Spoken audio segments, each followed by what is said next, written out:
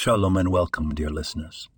Today we find ourselves delving into the vast ocean of Torah wisdom, focusing on a text that resonates deeply with our everyday life. In the book of Proverbs, King Solomon, the wisest of all men, imparts a profound piece of wisdom.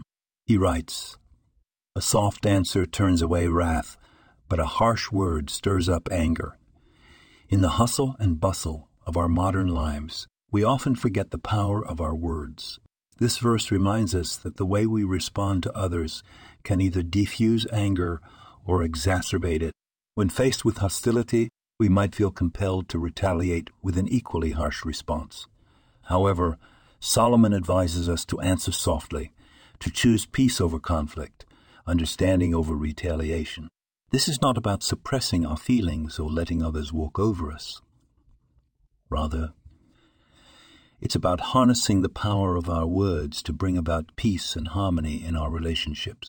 It's about understanding that every word we utter can either build bridges or create walls. So, the next time you find yourself in a heated situation, remember Solomon's wisdom. Choose your words carefully. Opt for a soft answer. It could turn away wrath, mend relationships, and bring a sense of peace that a harsh response can never achieve. Let's take this wisdom and apply it in our daily lives. Let's strive to be peacemakers, bridge builders, and diffusers of anger. After all, the power of our words is one of the greatest gifts given to us by the Almighty. Remember, my friends, our Torah is not just a book.